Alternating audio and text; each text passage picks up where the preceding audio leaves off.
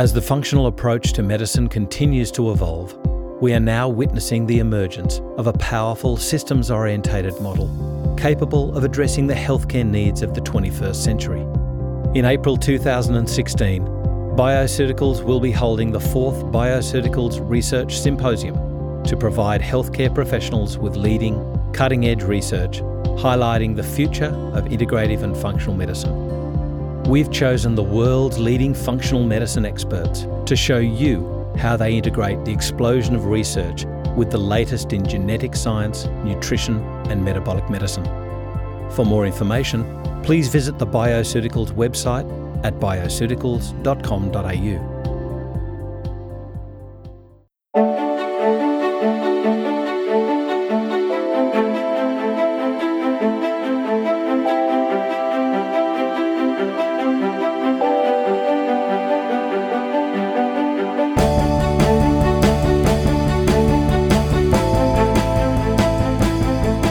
This is FX Medicine and I'm Andrew Whitfield Cook, and joining me in the studio today is Dr. Robert Buist.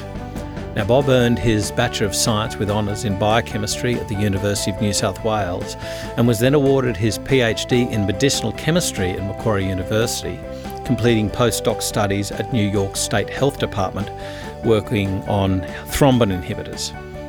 His research covered cutting-edge work on pharmaceuticals for asthma and heart disease. Personal illness while travelling the Asian greyhound route in the 1970s was the catalyst for a change in career focus, and this led to further studies in chiropractic and naturopathy. Before long, he was teaching nutritional medicine while formulating nutritional supplements and functional foods.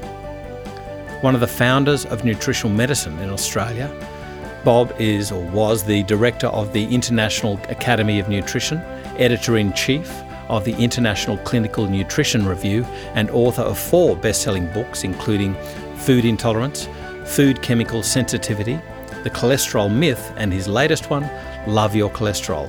And I truly wholeheartedly welcome Bob Buist. Oh, thanks, Andrew.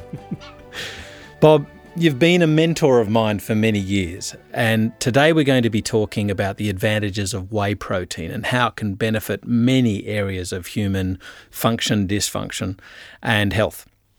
So what's so different about whey as opposed to some of the other proteins that we have on the market? Well, there's now a whole wealth of literature on why whey proteins are really good for just about everything from heart disease to liver problems, kidney function and so on. But the thing that makes me think that whey is an entirely different beast is the composition of the actual amino acids in the whey, together with the fact that when you eat something that's protein, it sits in your stomach for half an hour to maybe 2 hours if it's pork. And all these things are solids. But whey is actually soluble. So when whey, as a protein, as a solid, you can take as a powder, when that hits your stomach acid, it dissolves. And because it dissolves instantly, you get this instant energy. There's access to the digestive enzymes, so you get really good digestion of the whey compared to other protein. This is why it's called fast protein. Mm-hmm. So a slow protein is the other protein in milk called casein. Now, it's not soluble, it's insoluble, but it coagulates and it sits in the stomach for much longer. So there's a really good difference just in that, quite apart from all the other things that we're going to talk about. For example, whey has a lot of amino acids that are really important for muscle building. These are the branched chain amino acids, and particularly leucine. So leucine is the key. It's the linchpin when it comes to manufacturing muscles. And later on we can talk about sarcopenia, which is a loss of muscles as we get older, and it's replaced with fat. But before we do that, the main branched chain amino acids that are in whey, and let's face it, whey is 25 to 30% of the branched chain amino acids are 35, maybe 30% of the actual amino acids in the whey protein itself. And leucine, which is the major one, is about 14%. So it's really, really high. That's right. So you've got leucine, isoleucine and valine. Yep. These are the main ones. So apart from that, you've also got the ability to blunt the postprandial spike in glucose and triglycerides. And this is really important because we now know that triglycerides, keeping the triglyceride levels down, really important, particularly in diabetics, metabolic syndrome and so on. And sugar levels also, because diabetes is such a problem, type 2 diabetes right around the world. So these are just some of the things that I think are fundamentally important. But by far the most overwhelming importance is in cysteine. There's a high level of cysteine, which is one of the non-essential amino acids that's in whey. When you combine cysteine with glutamic acid and glycine, you end up with glutathione. Now, this is the major antioxidant when it comes to the liver, and all sorts of cells in the body rely on glutathione. And for that reason, a lot of the uses of whey relate back to the ability of the body, because it's got these biological spare parts, as I call them, to put together glutathione. So these are just a few of the things that I think separate whey from casein, albumin, pea protein, soy protein and so on, which have the amino acids but don't have this particular composition. When you're talking about a differential between certainly whey and casein, people often get whey confused with milk, but then also the other proteins is whey's effect on appetite. And what's interesting to me is, baby formula, for instance, is a mixture of whey but also casein. Why was casein chosen, and what are the benefits of whey over casein? Well, casein is still obviously a protein that can be utilised, and it does have all the amino acids, and it's a very important protein. But as I said, it's a slow protein. However, the whey itself has some amazing effects that casein doesn't have. For example, on some of the hormones that control things like appetite and your hunger, whether you're putting on fat or not too quickly, which is the obesity problem that we have worldwide. So when you're taking whey, what you're doing is you're lowering ghrelin. Now, ghrelin is one of the hormones in the stomach that actually makes you feel hungry. And if you're taking whey, it sort of down regulates the actual production of ghrelin. And at the same time, it increases the production of leptin, which is another hormone that's in fat tissue and can act on the brain. So normally, if you're not sleeping, for example, you're going to lower the levels of leptin and increase the levels of ghrelin. And this is one of the reasons why people that don't sleep well are putting on weight. They don't realise they're eating more calories because their entire hormone system that controls weight reduction, weight problems is changed. And this is really a big problem. Some of the other things that whey does also that casein doesn't, which is, as I said, they're the two major proteins in milk, is that the whey will increase cholecystokinin, and that will make sure that your gallbladder is working, your pancreas is working, and you're digesting. So your whole digestive capacity in the stomach depends on these particular hormones.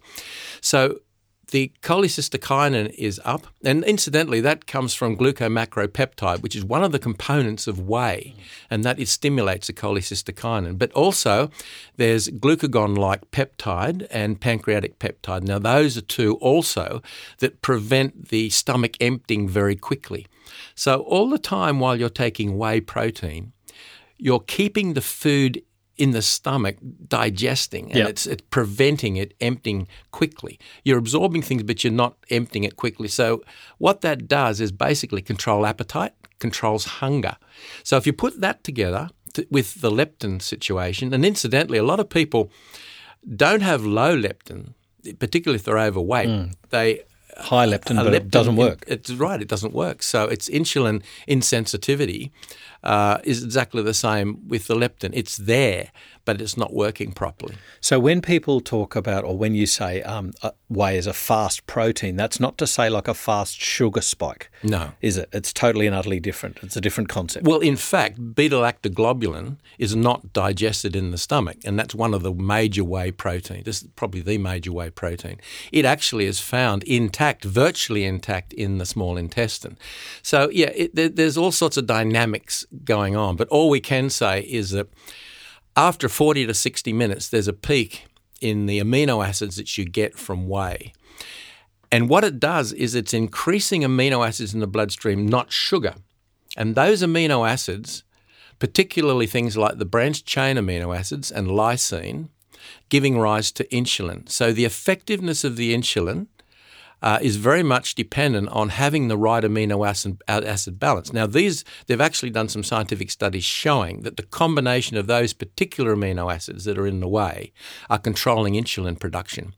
So with the problem worldwide with insulin at the moment, as I alluded to before with type 2 diabetes, it's nice to have a food that is controlling the production of insulin and insulin sensitivity, which is even key. more. Yeah. Insulin sensitivity. Yeah.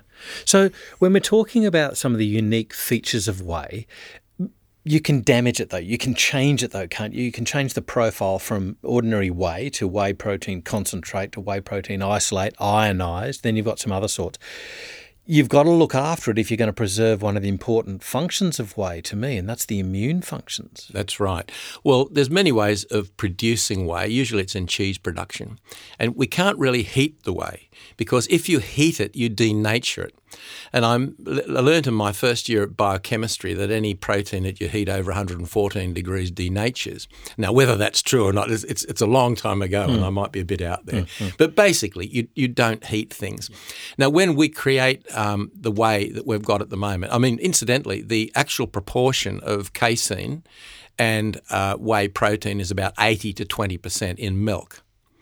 So if you take the whey, say the whey concentrate, there's whey concentrate and whey isolate. Whey concentrate can be anywhere from 35 to 80% of the actual proteins. Yeah. Whey isolate is about 90%, so it's a very purified form. So what happens is it goes through either microfiltration or ultrafiltration. Ultrafiltration is actually 4 times less. The holes that are in the filtration process are 4 times less. So you actually are concentrating the large proteins. And what comes through is actually the permeate. And permeate, there's been a lot of publicity on this lately because some of the supermarkets had permeate in their milk, and that's not what you want. So what we're trying to do is to concentrate in the whey concentrate 35 to 80%. Of course, it's much better, I think, to have the 80% whey concentrate. And also, when it comes to the isolate, you're allowing more and more of these substances through and just keeping the high quality proteins. So can I just clear up for our listeners? So even when you have whey protein concentrate, you can have a vast difference in the amino acid buildup or the amino acid components in that whey protein concentrate. That's correct. If you have 35% whey protein That's concentrate. That's a pretty poor quality. It's poor quality because most of it could be lactose. Yeah. And people are so disturbed by having huge amounts of lactose that, that can cause real problems with lactose intolerant people. So it's really good if you're going to use a concentrate to have all the goodies that you need. You don't want to get rid of everything. And in fact, often a concentrate plus an isolate combination is the best. Right. But when you start to get into those super refined whey protein products, don't you lose out on the immune fractions? Isn't that one of the real reasons to maintain that whey protein concentrate? No, because you're actually keeping a lot of the immune fractions. It doesn't go through with the permeate, which is what we were just talking about. Right. So what you're doing is you're concentrating the immune fractions and the lactalbumins and the lactoglobulins and the bovine serum albumins, all of those are intact, and that's whether it's in the isolate or in the concentrate. So the only thing that comes through, that's why the permeate is something that people don't really need because it's just lactose. There is some minerals and things in there, but basically we want the other goodies. And what about things like, the cysteine components? You mentioned that it was in there, but you've got a cysteine and cysteine. That's right. Can you explain that and how that functions with, say, glutathione or detox? Okay. The cysteine is in a very high proportion, particularly in like beta-lactoglobulin, and that I think there's about 14 cysteine residues, and same with alpha-lactalbumin and bovine serum albumin. They all have very high levels of cysteine. Yep. And those high levels of cysteine are really important because cysteine is the rate limiting, if you like, step in the production of the glutathione.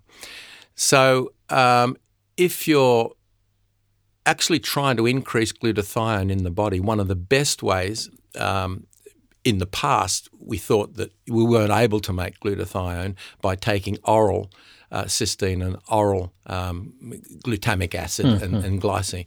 Now we know, yes, that can happen, but what we do know also is that free-form amino acids in whatever form are often metabolized more quickly by the body. So even if you're taking cysteine or you're taking glutamine, they're still going to be metabolized out one way or another. Yeah. Whereas when you're taking them as whey protein, you then hydrolyze them into peptides. So glycinyl cysteine and glutamyl cysteine are much more effectively converted into glutathione. That's what they have found, which is why one of the great ways of taking glutathione, although there are some new supplements that are very effective, but one of the great foods, if you like, that's going to give us also, and that can augment whatever we're doing supplementally, is to take it with whey protein. So then you've got the best of both worlds. Yeah. Well, indeed, I often prefer whey to help with supporting my cancer patients through their therapy, because it's got a twofold action. One is to maintain their weight, and one of the worst things that they can get is weight loss during their chemo or radiotherapy. The second one is that it's improving their glutathione status, and so it's helping their immune system as well. And it's just a double whammy benefit to my patients. And I think that most of the real importance of having whey proteins, particularly for many patients with many different clinical conditions, is because of this cysteine component. And when it comes to muscles, also the glutamine component and the branched chain amino acids. So you can see that, not all the proteins that we're dealing with, particularly when it goes into supplementation, food supplements, you just don't get that sort of combination of amino acids that you do in the whey protein concentrate and isolate. I should point out one of the last benefits that I see in the whey protein is because it tastes good. And a lot of the protein supplements taste pretty horrific. That is so true. It's so true. And, I've been involved with putting together whey supplements now for many, many years. And the more I do it, the more I realise that what you said is almost the key. People say, but it tastes so good, because if you taste some of the other proteins that are out there. Horrible. They're not too good, are they? And when you're talking about those people that have got a particular hurdle to overcome, let's say, because they're nauseous during their chemotherapy, it's got to make it easy for them to take. But also elderly people, people who can't afford good, nutritious food because of their pensioners. And it's really important for them to get a highly nutritious meal that's going to help maintain muscle mass in these people, particularly because of sarcopenia. Mm-hmm. So... Absolutely. And sarcopenia is becoming a real relevant thing, because now we know that as we get older, particularly when we hit around 40 and 50, we do have a tendency to start losing muscles, and instead it's replaced with fat. And this fat is also associated with inflammation, cytokine production, and so on. So the sarcopenia won't occur as readily if we have plenty of the growth hormone, testosterone and insulin, particularly in guys, because these are the hormones that actually keep our muscles.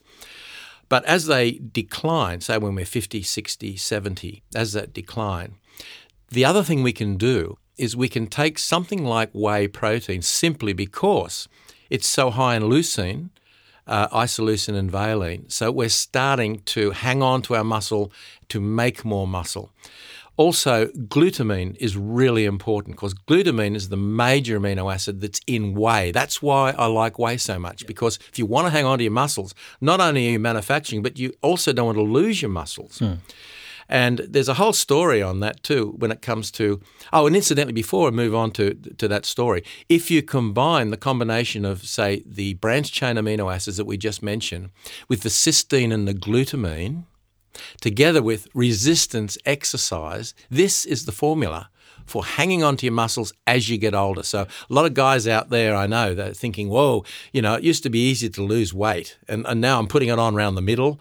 My arms are getting flabby and whatever. Well, you can You can stop this happening by having the right protein and by doing the resistance training that we're talking about.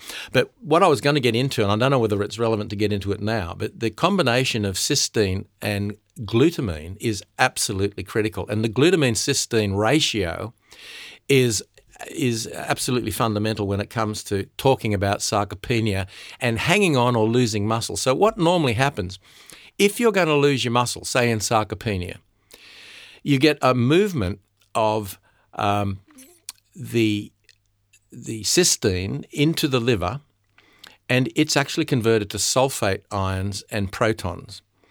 And this is going to inhibit urea production. So when you're breaking down protein from muscle, so you're losing your muscles, that is going to generate a lot of ammonia that's converted into urea. You want to stop that. Now, the way you stop that is that the body naturally, if it's got the cysteine, now it has to have the cysteine in the first place, moves into the liver, is converted into sulfate and protons, and it then, it actually inhibits the production of urea from ammonia, and the ammonia is then diverted into glutamic acid, which then goes back into the bloodstream and then goes back into the muscles to become glutamine. So is that why glutamic acid was originally thought to inhibit urea production? Yes, I think that's probably the reason, because that was obviously high in the liver at the time, because that was what it was doing. It was moving the ammonia instead of into urea into glutamic acid. So you can see why to have a protein source that's high in glutamine, i.e., your main amino acid for muscles, and high in cysteine, which can regulate the breakdown of muscle protein.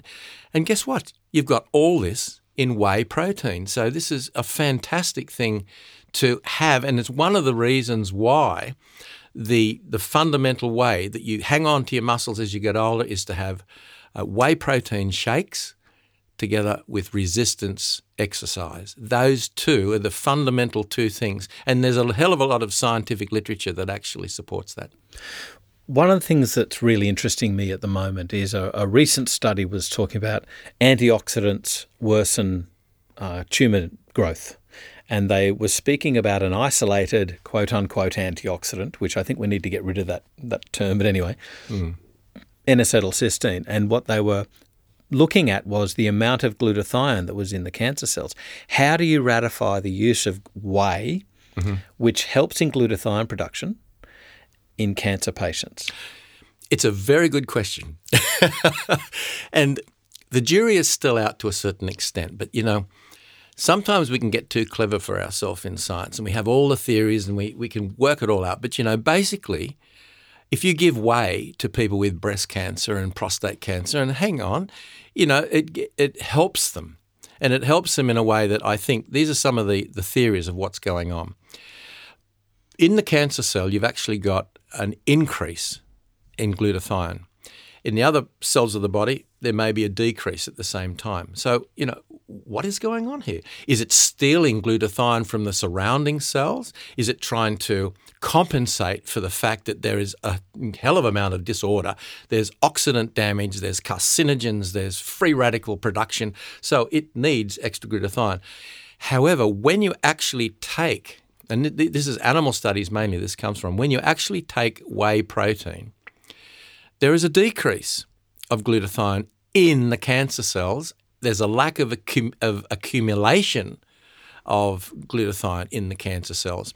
And guess what? The other cells of the body start accumulating. Yeah. So this means, supposing you're undergoing chemotherapy or you're undergoing radiotherapy. Now, I'm not in agreement with a lot of this, but if you do, you're protecting the rest of your cells and making the cancer cells more vulnerable. That's right. To me, it was one of the key issues is that whey also has some action in dampening inflammatory responses, right, as well. It does. So, and we know that inflammation is associated with all chronic degenerative diseases. So at the moment, there's still more research is definitely needed. We don't understand how, but the main thing is that the research so far, particularly on animals, is showing this particular strange phenomena that the glutathione can be reduced in the cancer cells while the other cells are being increased in their glutathione. I think one of the other points is that when people are looking at one single supplement as a a magic bullet. They're really barking down the wrong tree. Absolutely. Barking down the wrong path. And I love your term, the biological spare parts. They work in tandem. These things work as a team. They don't work in singularity. No. So if you're going to give a huge amount of N-acetylcysteine and you're going to upregulate, quote-unquote, glutathione, okay, so my question is, what about its redox partner? Absolutely. What about the enzymes? What are you doing there? What are you actually feeding? What are you actually upsetting?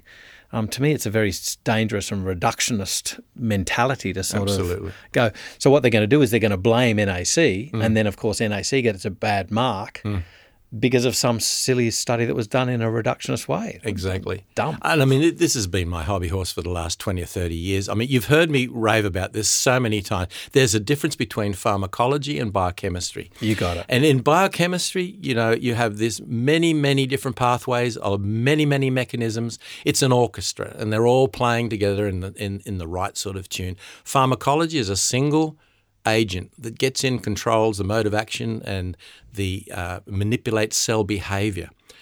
But this is not what we're dealing with in complementary medicine. We are dealing with all of these different biological molecules, and they are biological spare parts, and we do need to give them together. That's why we believe that you need to have tocotrienols and tocopherols as an absolute orchestra of these things. And when you give flavonoids and carotenoids, you know, let's give the full set together with whatever we're augmenting at the same time.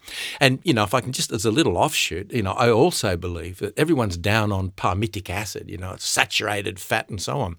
But, you know, when you actually have the palmitic acid together with linoleic acid, oleic acid, stearic acid, which in fact is saturated fat, you don't have exactly the same situation. So what we're doing, the isolated component. The isolated palmitic acid is going to give you entirely different results to if you eat the full complement that exists in nature. And this is the whole point.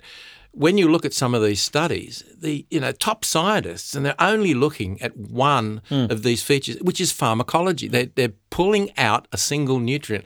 You have to look at the full schmear. And in fact, you know, for those that are listening to this, realise that saturated fat, when it comes to beef, is 45% of the beef fat is actually oleic acid. Now, that's a monounsaturated. That's actually good for the heart and everything. I won't go into it now, but it's a hobby horse of mine. But, you know, it gets back to what we were saying. We need to have, when we're looking at biochemistry and we're looking at nutrition, we're looking at foods, we need to have all of those micronutrients together. When we're looking, you mentioned earlier about diabetes, and it's rife within our community. And we are set for an explosion of diabetes and heart disease and the associated healthcare costs with that, running into the hundreds of billions. Like I think the latest one was 187 billion projected. It's huge. Massive. When you're looking at the sequelae of that or the attendant comorbidities that happen with diabetes, you've got blood pressure, cardiovascular disease, increased triglycerides, everything like that. Where can whey help in managing diabetes? Well, you know what? You've just put your finger on them. You've just mentioned them. That's what's so interesting. When it comes to metabolic syndrome, obesity, problems with ischemic heart disease, for example, all of those conditions, when you've put whey into the formula, into the diet of people that have those particular conditions, you're immediately changing the blood sugar levels. You are changing the lipid profile. You are making the insulin more reactive, more sensitive. So insulin resistance starts waning away. The blood pressure that was a problem starts coming down. Even, and they've done some interesting studies on the arterial stiffness. So this is also going to change because, and mechanistically we don't know exactly why, but I would guarantee it's something to do with glutathione production, to do with cysteine, to do with muscles and so on.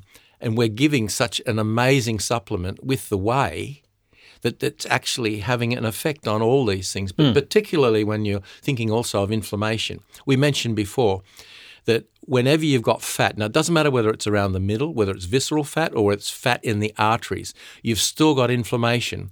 You've got an increase in the interleukins, interleukin 1 and 6. You've got an increase in tumor necrosis factor alpha. You've got C-reactive protein increased. You've got some of the complement 4 increase. All of that means that inflammation needs to be handled. Yeah. And whey is generating this glutathione all the time. And that's what's so beautiful about it. So when we're looking at people who have got, let's say, a pre-existing diagnosis of diabetes, type 2 diabetes, and they're probably already on blood pressure medication, an anti-diabetic medication, possibly a heart medication as well. Can you talk to me about the safety of whey when people have got these meds? Well, look, the beauty of it is that everybody on a daily basis eats protein. And this is the best form of protein. It's got all the essential amino acids for a start. I don't know any other protein that has more of the important essential amino acids that we can't make. We have to get from outside. We can't make in our body. So it's biologically more usable than any other form of protein. I mean, the next one is albumin, which is egg protein. That's quite biologically usable. It doesn't taste very good, like you pointed out before, and rightfully so. I have a long-standing joke. When I used to consult in a pharmacy, there was the bodybuilding section, and there was always one tin of egg protein, and it would almost go out of date before some meathead would come in and buy it, right? Who preferred it, but there was only ever one. Exactly. Nobody ever liked it. No. So, to answer your question, in a nutshell, I mean, it is a food, and it does not have the problems.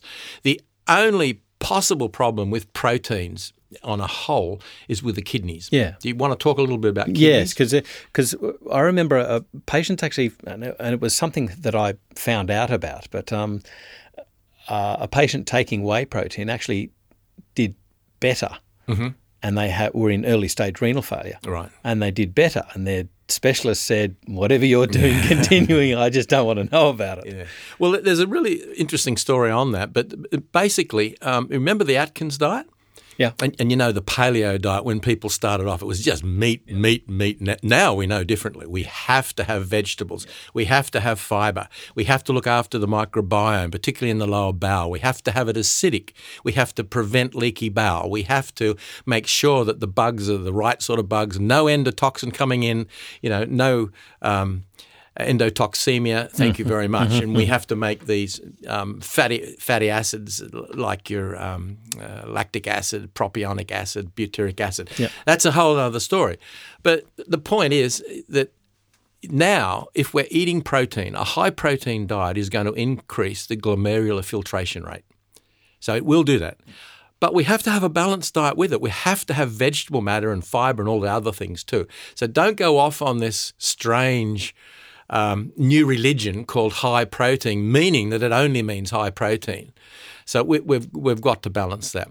Now, having said that, there are some people that have kidney disease that do have renal failure. Now, we do need to cut the protein down with these people. We need to watch out for magnesium, potassium, phosphorus, and a whole lot of things. However, what you were alluding to before is that because the whey protein is high in branched chain amino acids, this is an interesting situation because it means that those with kidney disease that have whey protein as the source of protein have a much better nutrition, they have better kidney function, and because of that, they also have better brain function, and the ammonia that build up is handled better, and so on. So as far as I can see from the literature at the moment, by giving whey protein as the source of protein in people with kidney failure, it's a much better alternative because of the high level of branched chain amino acids. As we said before, could be 25% of all of the protein could be the branched chain amino acids. But you've got to have well-prepared whey protein. Exactly. Yeah, I think that's going to be a different thing. You can't just say whey protein because there's so many different sorts. That's right. And I mean, you need to actually get as pure as possible. You need it to be not denatured. It can't be, heated up, and it's got to be purified so that you have the right sort of immunoglobulins and the right sort of proteins we mentioned before. So and it needs to be very pure. What about whey protein influencing triglyceride levels? Because this is a huge huge problem in diabetics. It is. And I think one of the things is that as soon as you want to get the triglycerides down, you've got to get rid of sugar. sugar must go, because sugar is one of the most important ways the world is increasing its triglyceride levels. Yeah. And if you get rid of that together with refined flours and some of the cakes and biscuits and all the things, then you're well on the way to bringing the triglycerides down. And of course, you can throw in a few omega-3 oils too. We do know that over a period of time, that's also going to high help. doses, yeah. But what it does is interesting is that the whey protein, as we mentioned before, this has a profound effect on the gastrointestinal tract. And what it does is the postprandial triglyceride levels and the glucose levels that often rise, the whey protein dampens down that particular rise. So that, for example, if you were to take 18 grams of whey protein together with 25 grams of glucose, if you looked at the glucose tolerance test curve, the area under the curve would be decreased 56% by having the whey with the glucose. So as opposed to 25 grams of glucose alone. As opposed to 25 grams glucose. So it bluntens that rise. Yeah.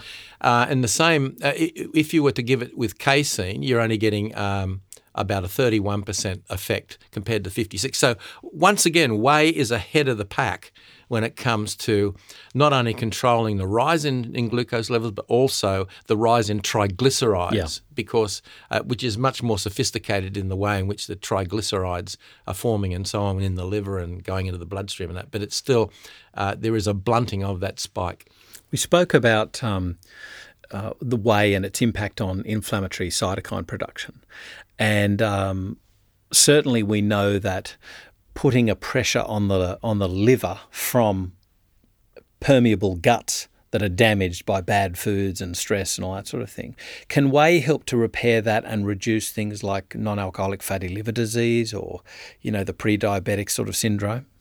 It can, and again, it's getting back to the level of cysteine particularly, because with non-alcoholic fatty liver disease and the steatohepatitis and eventually cirrhosis of the liver, that entire thing is one continuum, and it just depends on where you're actually hitting it.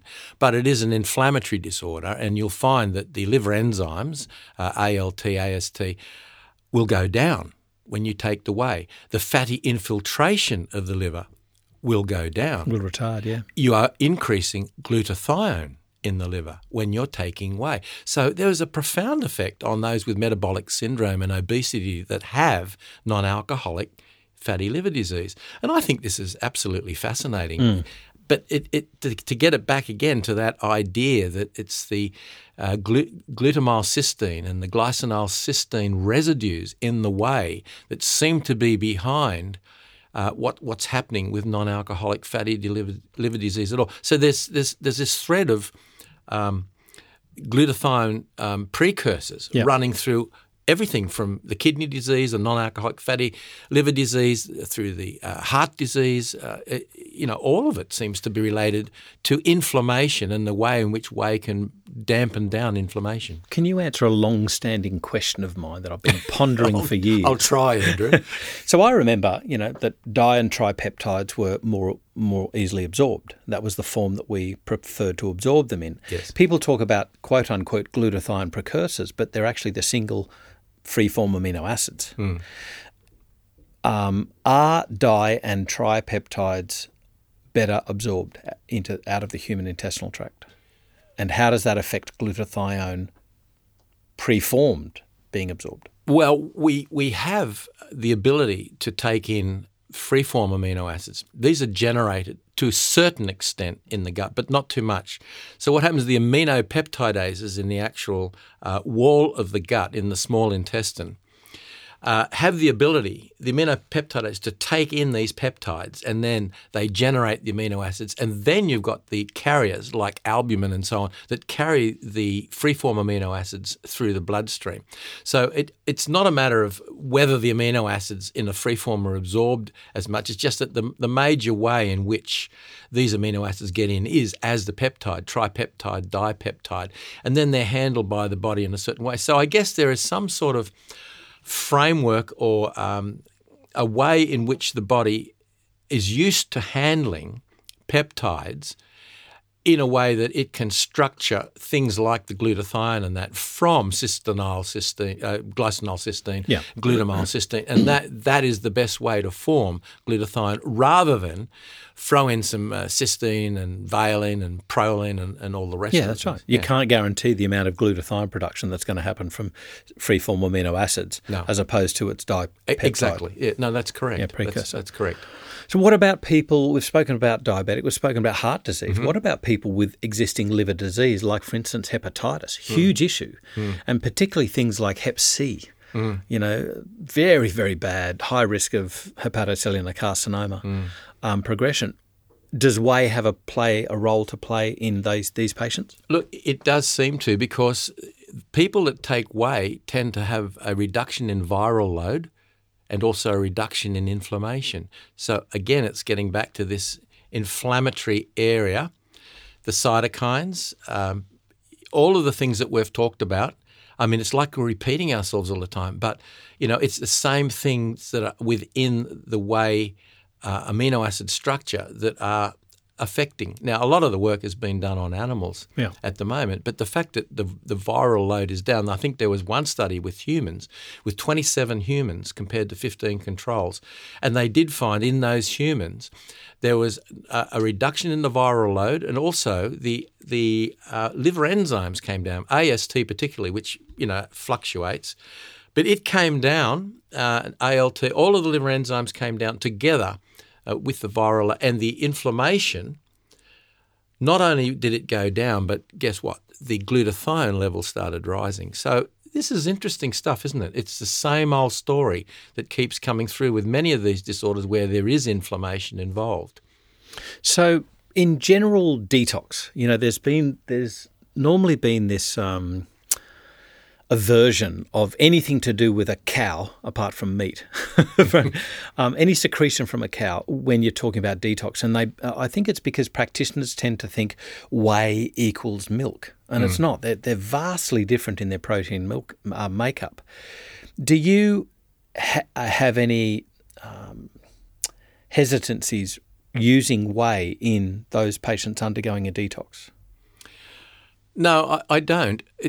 It depends on what you're trying to detox. Are you trying to detox heavy metals? Are you trying to detox organochlorines? Is it a lot of you're running next to the road and you've got a lot of car fumes? You're working in an industry that's full of solvents and you want to get rid of the solvents. But on a whole, because of the features that we've just mentioned on the whey protein, I don't see it as a problem. And in any case, a lot of people, I think, that have dairy allergies or that have a problem with dairy products don't understand that often you can take whey even though you can't take some of the other dairy products because, number one, if it's the right sort of whey combination, particularly with the isolate and the whey protein concentrated at about 80%, you've got hardly any lactose, so you don't have a lactose sensitivity. You've removed a lot of the casein, so if it was a casein problem, that's gone. The only thing is that beta-lactoglobulin can be a problem, particularly for very young children. So you need to be a little bit careful, I think, with young children, although even that is changing as to what the mother should be doing during pregnancy.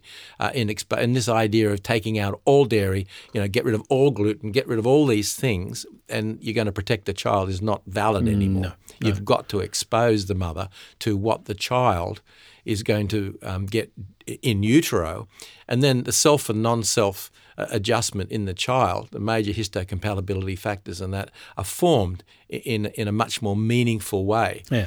So it's called antigenic ambivalence, isn't it? Well, a little bit of exposure to them, not huge, but a little bit of exposure to these so-called offending things, and then, or actually keep it in equilibrium. That's right. And then the baby is going to be born into a world, and of course they've already been exposed to some of these things, and the immune system is ready to take on that. What about other factors that you might think of with regards to using with whey maybe that might help increase glutathione production? Well, firstly, one that we haven't mentioned is blood pressure.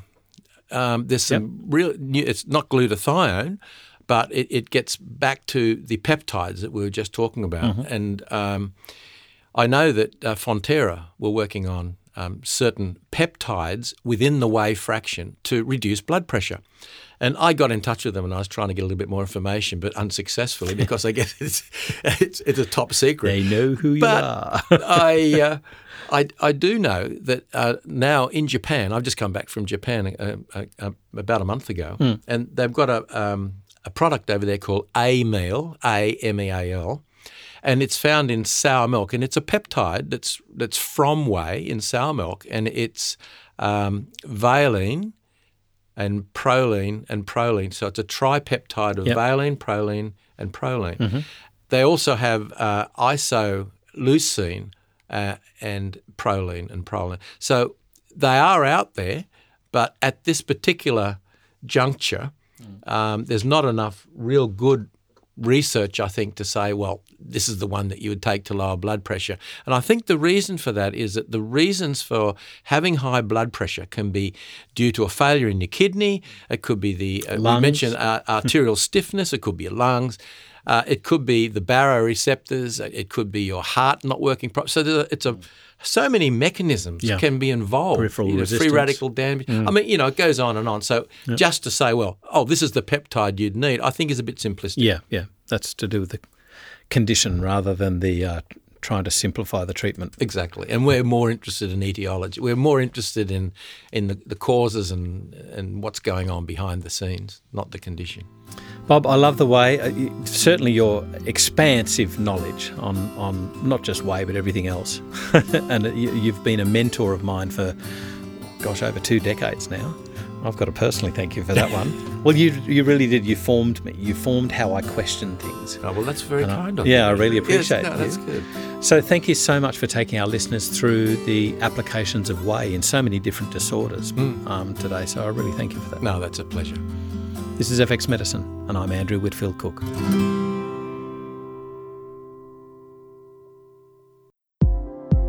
If you've enjoyed what you've heard today on FX Medicine, please engage with us and let us know what further topics you'd like us to cover.